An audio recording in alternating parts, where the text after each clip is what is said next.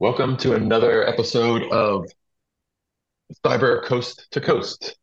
This is one of your hosts, Craig Schober, and I'm broadcasting from, well, northern New Jersey on the East Coast, obviously. And I'm joined by my brother, Scott Schober. Hey, Scott, how you doing? Hey, how you doing there, Craig? Great to All catch right. up with you here, even though we're only probably about an hour apart on the same coast here in the East Coast. Right. We don't want to New break the Jersey, New York. illusion, but sometimes you gotta, I guess, peel the curtain back to let people know that for the time being, we're both in on the East Coast. Not that it really matters because news is an international thing that's received immediately by everyone. So we can still deliver the same info in the same way. We're just a little closer now. That's all. Exactly. We've got a great show in this week's episode, and uh, let me give you a quick rundown first. But before I even do that, I want to mention that our sponsor this week is Dark Kryptonite. Dark Kryptonite is known for stopping ransomware and malware and phishing attacks by eliminating cybercrime and fraud, information warfare, and all that bad stuff in their tracks.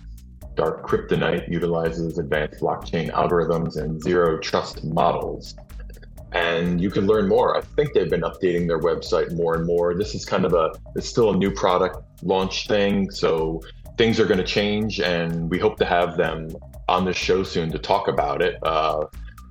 But their website, if you want to learn more, is darkkryptonite.com. Kryptonite is spelled with a C. A quick rundown. Of course, I think you knew we were going to get into something involving Twitter. Everything in the news comes back to Twitter these days. If it's not political, it's Twitter, and sometimes it's both political and Twitter.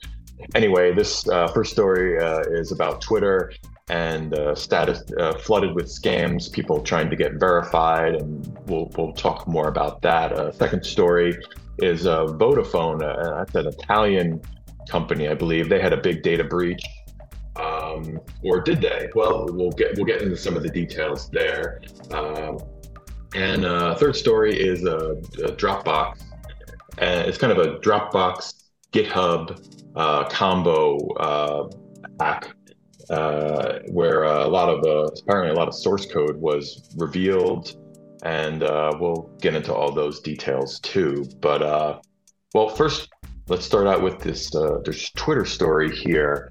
It kind of ties right into our cyber tip of the week, so we can kind of, I guess, jump in and out of that within the story. The first story, it comes from Info Security Magazine, and basically what I gather is that right now it's kind of a chaos because Musk has taken over Twitter. He owns it. He could kind of make his own rules, do what he wants. But it's only been about a week, so we're still in the chaos stage. Massive layoffs.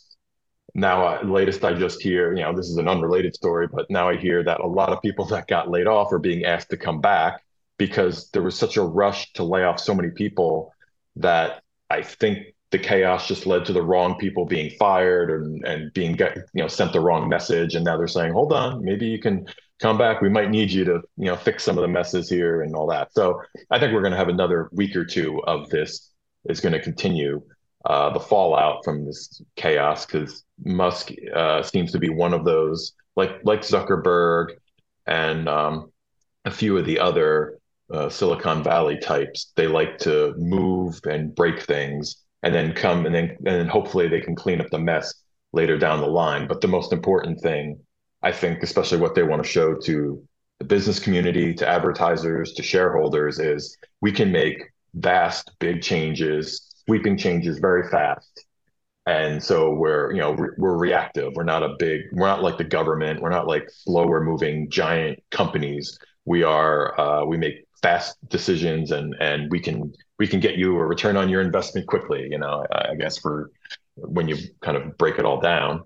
So apparently these scam messages and direct messages are being sent to these Twitter users who are trying to get their their names, their accounts verified. And this goes back to the blue check mark thing, Hmm. which Twitter started this. I mean, since the beginning of Twitter, they had this thing. It's always been broken. It's always been about kind of who you know, not really. It's never. I don't think it was ever earned based on merit. I mean, in some cases, I'm sure it was, but it's hard to prove it because everyone I've talked to about the blue check mark and everyone I've heard podcasting about it and just talking about it, how the process works.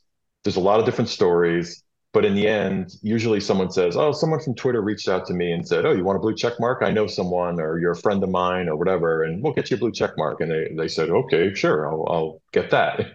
And for anyone who's not sure, the blue check mark is just a simple identifier that you are who you say you are.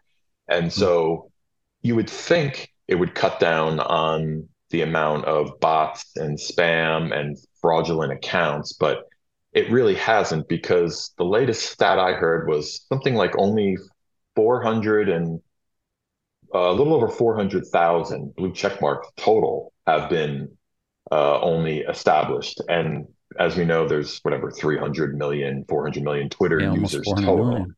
Yeah. Yeah. Now again, that blue check mark status is no one can verify that. It's only that number is only gotten through the fact that there's a blue check mark account that Twitter runs. And so every time somebody gets their blue check mark, Twitter says, "Oh, welcome to the family," or whatever, that kind of thing.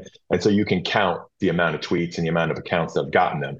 So people might be getting them that we don't know about, or people might having them retracted that we don't know about. Mhm. You kind of don't know because when Twitter wants to silence you, they can on their particular network, they can. And then who's to say what really happened and the truth and all that stuff. So anyway, there's through kind of phishing, good old fashioned phishing attacks. Um, we're seeing users are complaining that they're being hacked, getting weird messages, but of course it might look like a legitimate message, but and it might not be very legitimate. But when you're desperate for a blue check mark, I think a lot of these people are kind of throwing caution to the wind, clicking on links and saying, what do I have to lose? I don't have a blue check mark now. I might as well roll the dice here and see if I can get one. And sure enough, I think they're bumping right into these scams Mhm. and getting hacked. And then there's the whole other ongoing story about, well, Musk is gonna Musk has proposed.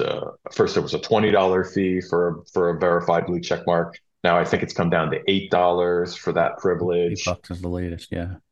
Yeah. I was going to add, Craig, I think it's kind of interesting Mhm. what really created the blue check mark. I was doing a little research because I was just curious. It's been around for a while.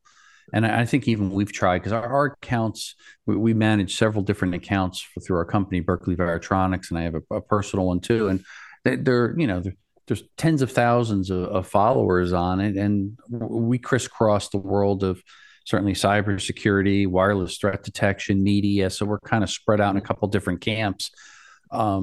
But it is a bit of a process. It's like, as you mentioned, it's who you know to get actually one of those. And when I did a little research looking back, they mentioned it was first introduced back in 2009. And it actually came about as a result of a lawsuit that happened that was filed against Twitter Mm. because I guess it was a famous baseball player or manager. I think it was the St. Louis Cardinals, if I'm right.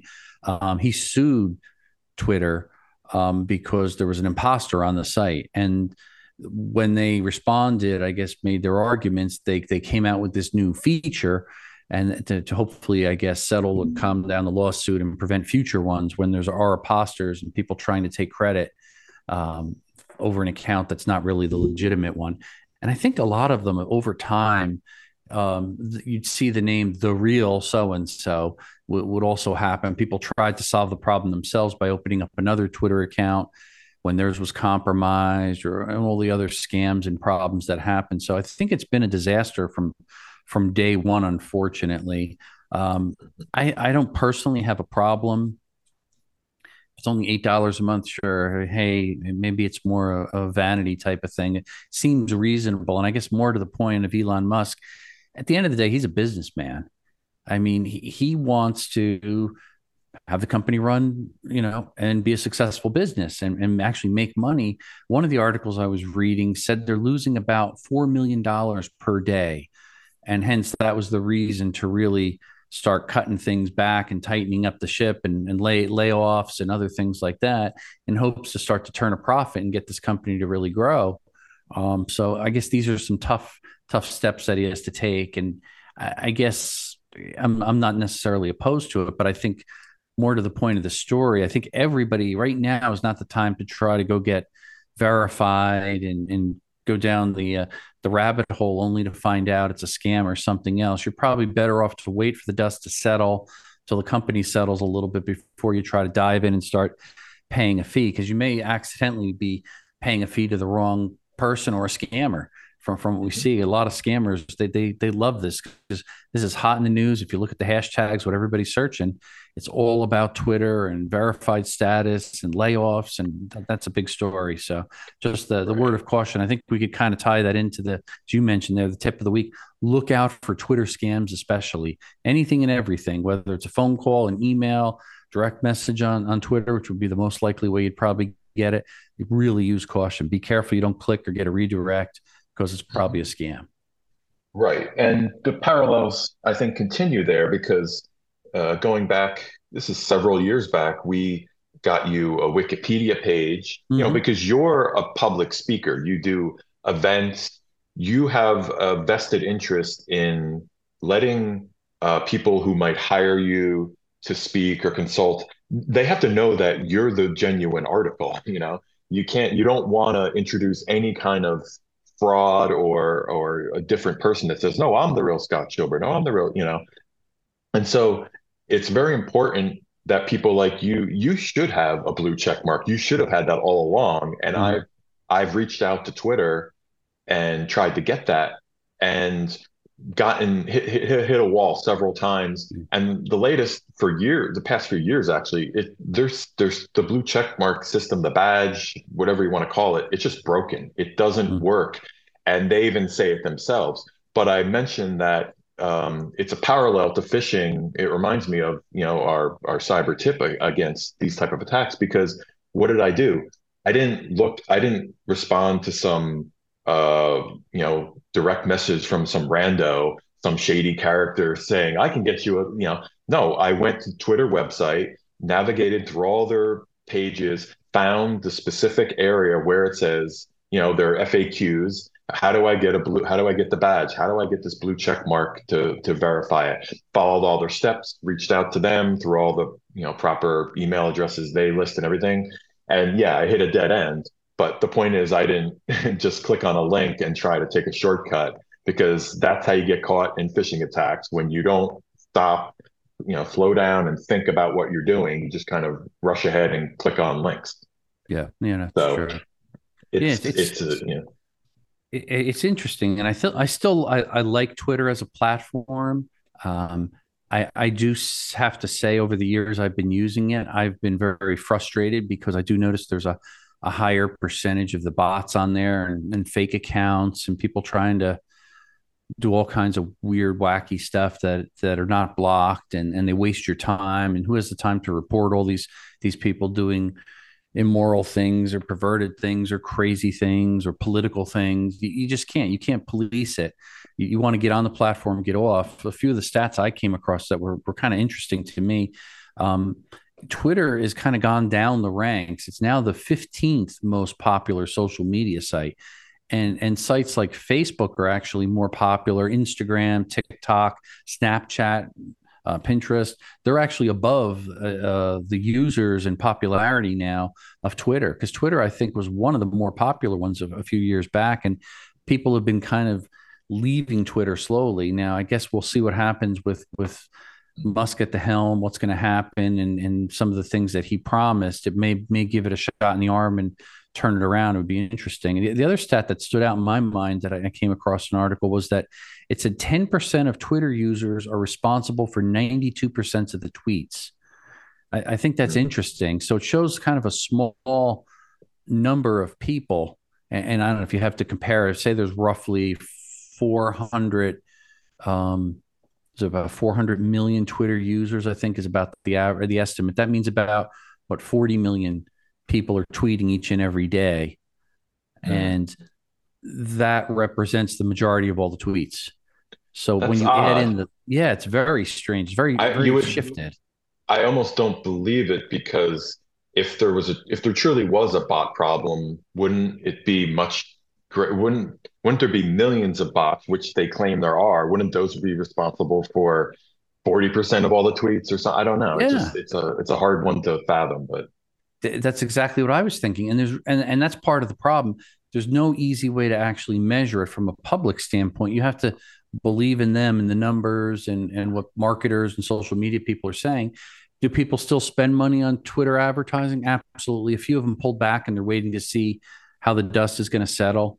Um, but they have to find a way to generate revenue and keep it a secure platform, and be aware that they have to also, they're acting as a medium for news and putting out news. And I think they said mhm. what is the average person spends about 6 minutes a day on Twitter for a valid Twitter user. So you got 6 minutes to put the news and the headlines in front of somebody to engage them or keep them on the platform. That's a tough task, but I think that part they actually do pretty well. It's getting all the other things in line and fixed is going to be a Mhm. monumental task. But if anyone's up for it, I think Musk is. Yeah. And it's also we'll move on. I just wanted to say one Yeah. more thing Yeah, sure. before we move on, that it's interesting that I think you have to make the distinction that you said it ranks 15th in terms of popularity. I guess in terms of the user base, they're just counting numbers of Mm. users.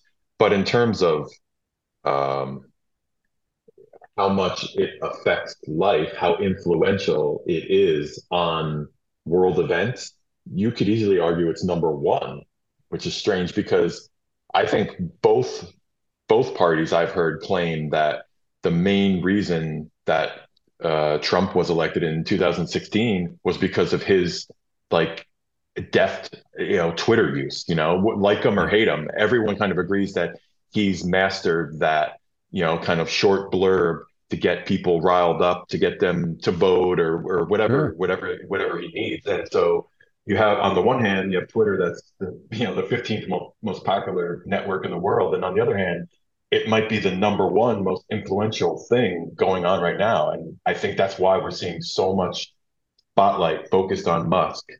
What's he going to do? Because if you could take a flailing social media that's already hugely influential and now build up its user base, build up its ad revenue, build up its just media attention, I think you have something that's probably too powerful for its own good. And I think regulators are already looking at it. They're already saying like, what can we do?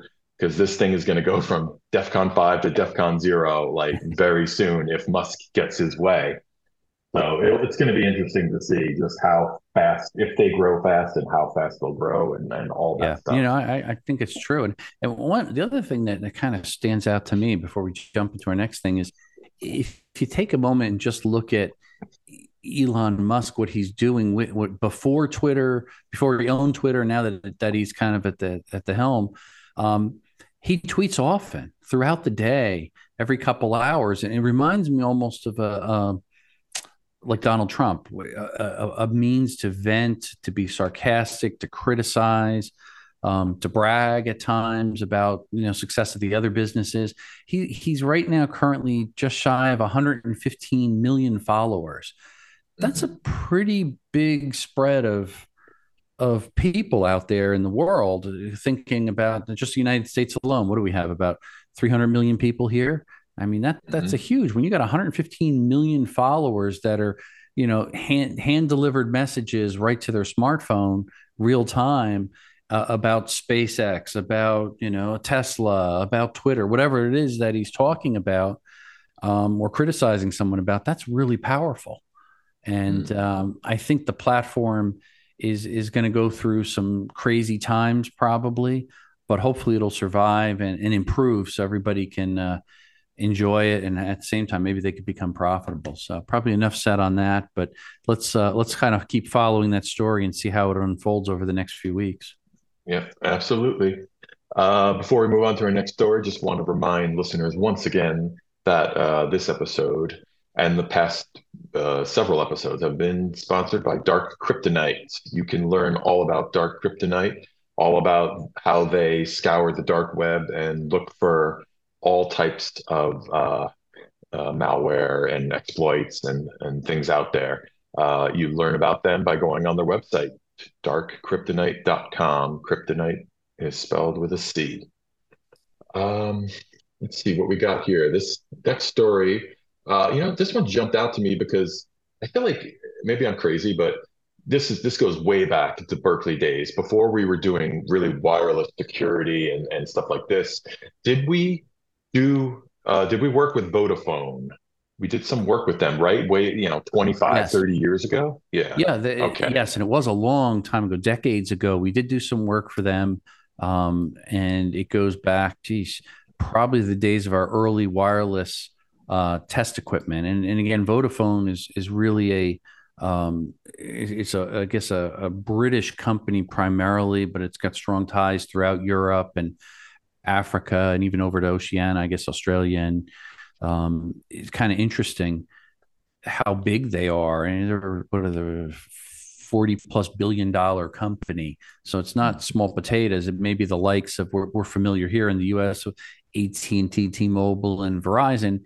You go over to Europe, yeah, certainly Vodafone was well known by everyone, and their dominant standard was really GSM over there, which is slowly migrated from GSM into 3G, third generation stuff, to 4G LTE, and now everybody's migrating over to a global standard of 5G communications, which is interesting. But yeah, we've had a relationship with them and sold some of our stimulus transmitters and receivers to their different groups for actually building out the cell towers a number of years back.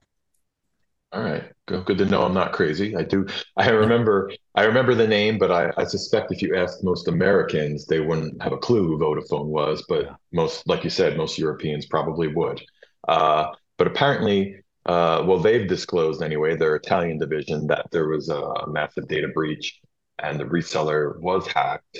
Now they again, you seem to get away from Twitter, but the group believed to be responsible for the breach is Kelvin Security, which I looked up, and it's funny because they're on Twitter. Like, I mean, yeah, they're a gray hat hacker, so I guess you could say sometimes they're not always the bad guys, but they're believed to be responsible, and they've been responsible for plenty of hacks in the past. I just thought it was funny how they're living kind of on Twitter. But in a sense, even if you're dealing with whether you're dealing with criminals or terrorists, you still need some line of communication with them, I yeah. suppose. So they live there, and they live in on the dark web, I'm sure, and underground and all those places too. Um, in any case, uh, this group, Kelvin Security, posted about 310 gigs or 300,000 files worth of data. Um, the Vodafone group announced that they had not found any proof that the data belonged to the company, but since then they disclosed that this, is a legitimate, I guess, data breach, and that it was there's going to be a number of there was phishing hacking campaigns, and expect to see that increase because as we know, once they have your email, they have some kind of credentials, which any cellular company is going to require from their customers and even their own employees internally. Once you have that list, expect phishing attacks, expect the hackers to come at you from all angles because they have one or more pieces of information about you. So they know how to reach you.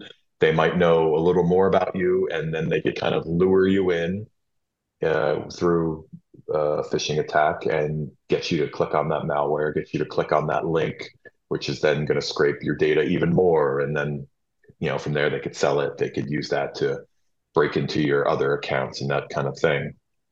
I don't know. What did you get any did you have any takeaways from this other than is this like a standard breach kind of thing to you or what? Yeah, and I think the part that's kind of interesting is that when this, and because this has been going on, they've already been hacked and breached in the past. This is a more recent one. This was back in 2020. They were mid 2020. They were breached. A data leak they had. In this particular case, I guess Vodafone, the Italian group, did some quick investigation, and they denied they didn't find any evidence of any unauthorized access into the company's system, but they would continue to investigate it. So, and is that to kind of calm customers and shareholders and other people and stay out of the news, perhaps? But then, as a response to that, it was really Kelvin Security that said, okay, you're going to play that game, then we're going to sell this data. We're going to put it out there. And I think they pushed it out through Telegram and some other channels and to kind of, hey, prove we're not just making this claim. We've really got something here. And I think it's important for all companies to be extra careful, not to jump to conclusions and deny things, because that seems to be a common response. Maybe it's through the PR department or directed down through the CISO or whatever, and they're saying, hey, don't admit to anything here, don't comment or just deny it. Maybe we'll see if we can get by this one. You really can't. You got to do your investigation. Post breach, find out what happened, what was compromised, what are the best steps to take to keep your customers happy, to keep your shareholders happy, to keep it from happening again. So it sounds like a little bit of confusion may have ensued following this, and it looks like maybe Kelvin Security is saying, okay, let me put some of this data out there for sale and see what actually happens. Maybe we'll get some money for it. So it's a little bit of a kind of a peeing contest back and forth. It sounded like to me when I was reading the different stories as it was breaking. Hmm. Yeah, as we know, incident response, the response to these supposed breaches, it's so important. And companies, it seems like companies that don't learn their lesson are doomed to get hit with the stick, the Yeah. worst lesson. They might not go bankrupt, they might not disappear, but what could have been only $100 million in damages, for instance, turns into a $500 million bill of Yeah. damages, and they just don't seem to learn from their own mistakes, and it's not even clear they're learning from others' mistakes. So I don't understand what's to gain unless they're trying to buy more time. If you kind of deny, Yeah. to hope that It very something well could be. goes away. Yeah, it's hard to know Yeah. what's going on in their heads except to panic. Yeah, it is. And I always kind of, when I talk a lot to different audiences, and I love to share the analogy of like back in the days, the early days of breaches, what I call like the credit card breaches with Target and JP Morgan and such. And I think going back there to that time period, companies have responded quickly and made right decisions. I think with JP Morgan, I mean, they're already viewed as one of the most secure banks in the world. And the CEO at the time, Jamie Dimon, he took immediate steps and formed they're going to spend this much more money. I think it was like a $500 million toward improved security to really reinforce it to his customers that, hey, we made mistakes. Here's where we were a little lax in security. Here's what happened. Here's what we're going to do going forward so this doesn't happen again. And that really builds trust when you can provide a steady stream of explaining to your customer, to your shareholders, to your staff what happened, what was done wrong, and how it's going to be corrected. And that's sometimes really what people want more, a company that can communicate the things and not deny and hide behind things or make excuses. They want the straight. They're tired of hearing politicians and everybody else out there making up and spinning stories. They just want to know what happened and how safe is their data, how safe is their money, how safe is they're tied to this company, and that's a decision point. Hey, I'm going to stay and reward this company by doing business with them again, or I'm going to run and go to the competition.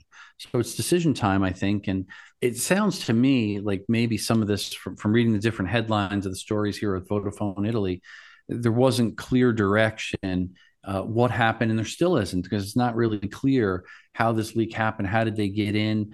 It appears like, yeah, it happened through phishing, hacking, and this and that, but it's turning into a PR nightmare, I think. Yeah, we'll keep an eye on it and see. Yeah. Maybe, hopefully, they'll come to their senses and kind of take do what's expected of them as a multi-billion-dollar international company. Yeah, Um, hopefully. yeah, and this I might not have mentioned, but that story came direct from bleepingcomputer.com. So Oh, always a good source. Um, I guess let's move on to our third story. okay. But for first, let's remind our listeners once again that dark kryptonite is stops ransomware, malware, and phishing attacks in their tracks. Eliminate cybercrime, fraud, and information warfare, and learn all about it on darkkryptonite.com. Kryptonite spelled with a C. Uh, Third story, I found on securityaffairs.co. Dropbox discloses unauthorized access to 130 GitHub source code repositories. Now, apparently, in this story, well, let me just read some bullet points first, just to kind of set the tone. Mhm. Dropbox announced that hackers breached over 100 code repositories that the company uses in GitHub. So, good on Dropbox. They were, I guess, transparent. Um, they claimed no personal data was stolen during this breach. Um, and of course, once again, I guess we could have just easily made our um, cyber tip of the week phishing attacks, and it kind of was in a way because once again we have another phishing attack used. Um, in addition, Dropbox announced that the hacking campaign didn't manage to steal personal information, including passwords, usernames, emails, etc. And they also wanted to say that the hackers likely attempted to steal multi-factor authentication codes, which I find kind of strange because aren't those, that seems, that's a quick operation to run in there because aren't multi-factor authentication codes like those are invalid sometimes just minutes after they're issued, right? They're basically tokenized sort of passwords that are irrelevant minutes after they're issued. So this would have to be a really quick hacking campaign if they're going to get any value out of those, right? Yeah, yeah, you're absolutely right. And this is it's kind of an interesting article and research done on this story. And I have to give credit because it's actually one of my cyber colleagues that I've talked with often over the years. And I'm going to probably mess up his pronunciation of his name, so I apologize. But I think it's Pierluigi Panganini is the um, I guess the one behind all of this development and this security affairs website. And I get a lot of good information from him. He's been there many years and provides a lot of editorial and a lot of breaches and weighs in on and stuff. He's based out of Italy, but certainly interesting information. But to your point, yeah, the codes are kind of quick. So what does it tell you? It tells you that somebody that understands things a little bit more technical, and they have to be doing hacking real time to intercept perhaps a code, and it could be some type of SIM swapping or something. If it's a one-time code that's sent to maybe a phone where they're trying to fool somebody else's phone, so it's an elaborate um, scheme where they really have to think ahead and orchestrate it, and it's more of a targeted or spear phishing type of attack when they're trying to gather all this information so they could move in and take over an account.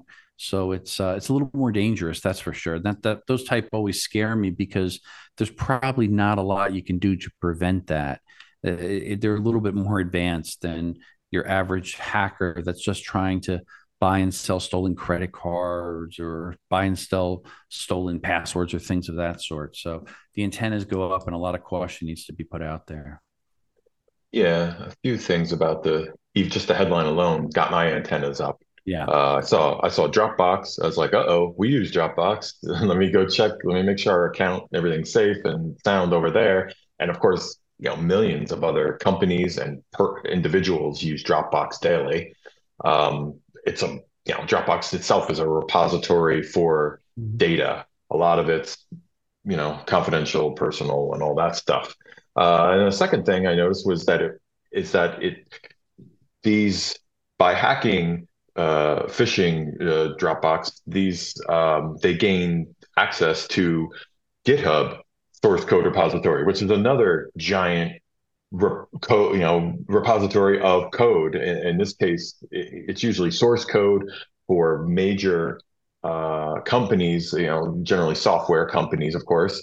And so it reminded me of, I think about, I don't know, it might have been like 3 or 4 months ago, we did a story about some kind of hacker that was kind of pissed off that they didn't, it was kind of a personal vendetta type story. So it was like small potatoes type stuff, but it was a hacker that was pissed off that they didn't get, I don't know, the raise they wanted or something like that. They didn't get credit for something. And so they ended up posting some kind of um, some kind of malware onto the GitHub for the company they, I guess, had previously worked in.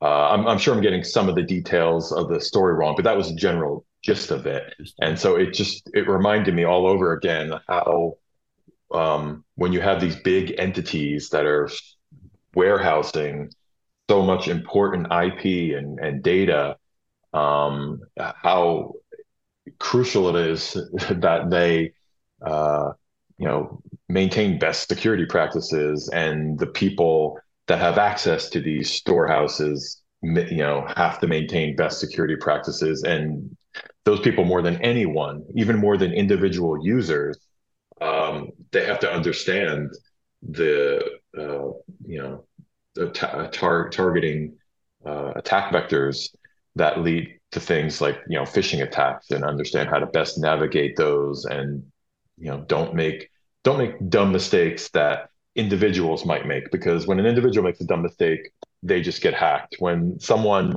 in charge of gigabytes and gigabytes of customer data or source code, when they make a mistake, now you have millions of people affected. So we have to keep them in our thoughts and make sure that those people are not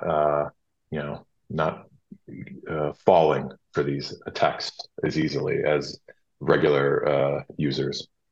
Yeah, it's a good point. And I always just kind of reflect on how much money, time, and energy it takes to build up a strong brand and to build up that trust. And then sometimes a breach is this, or a series of poorly communicated things when you're hacked just breaks that down, and trust disappears, and people just run from it because they're afraid. So I think it just goes to show we need to all safeguard our data, our company's data, and if we have customers or personal information, whatever it is, the secret sauce to keep our company going, the intellectual property, whatever, we need to all do our best to protect it, keep it safe, and keep it out of harm's way from cyber criminals, because they're just constantly looking for every way they can to get in and steal it. So, All right. yeah, good stuff. Couple good stories that glad we had a chance to at least share. Yeah. Before we go, I don't know if you have anything up and coming, but I do know that you recently had a few appearances, namely, that was a ABC, local ABC News affiliate. You did a thing on ransomware kits appearing on the dark web. People can find that on the website scottshober.com. I think I even posted it on bbsystems.com. Great. And if you're a subscriber to our newsletter, you can expect to get an email blast about that soon too, where you'll get to view the video, all the gruesome details, and get a peek at the dark web if you're curious to what it looks like. They do a deep dive into it.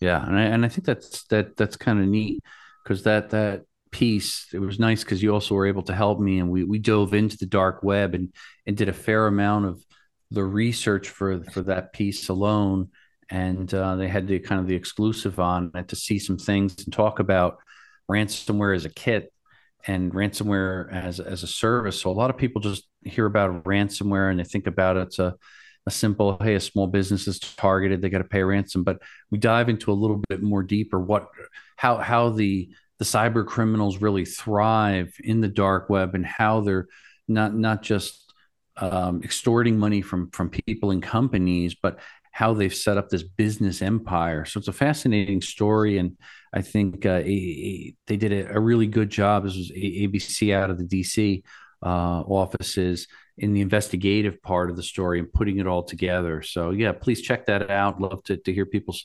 feedbacks or answer any questions that may come up if you have any problems with ransomware. All right.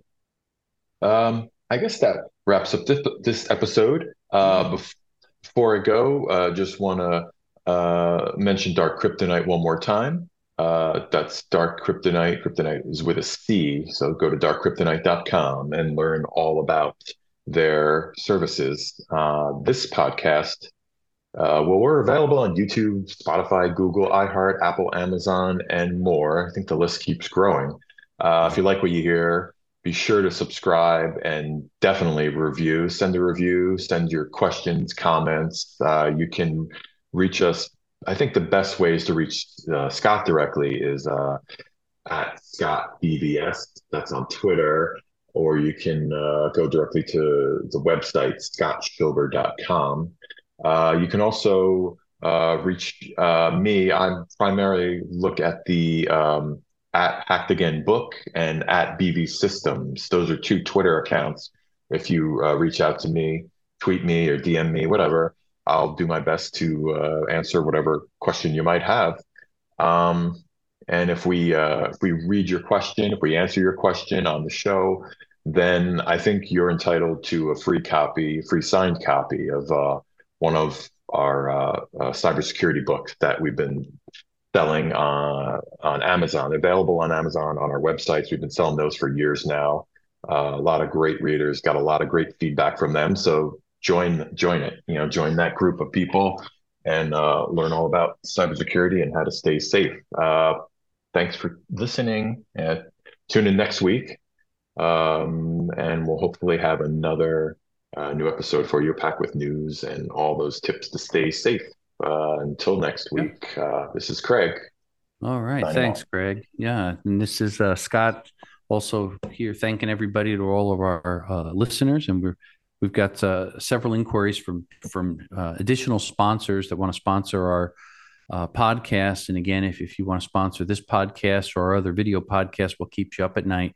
Certainly reach out to us, and we'd love to have a chat and see how we could work with you. So thanks again, and everybody out there, please stay safe.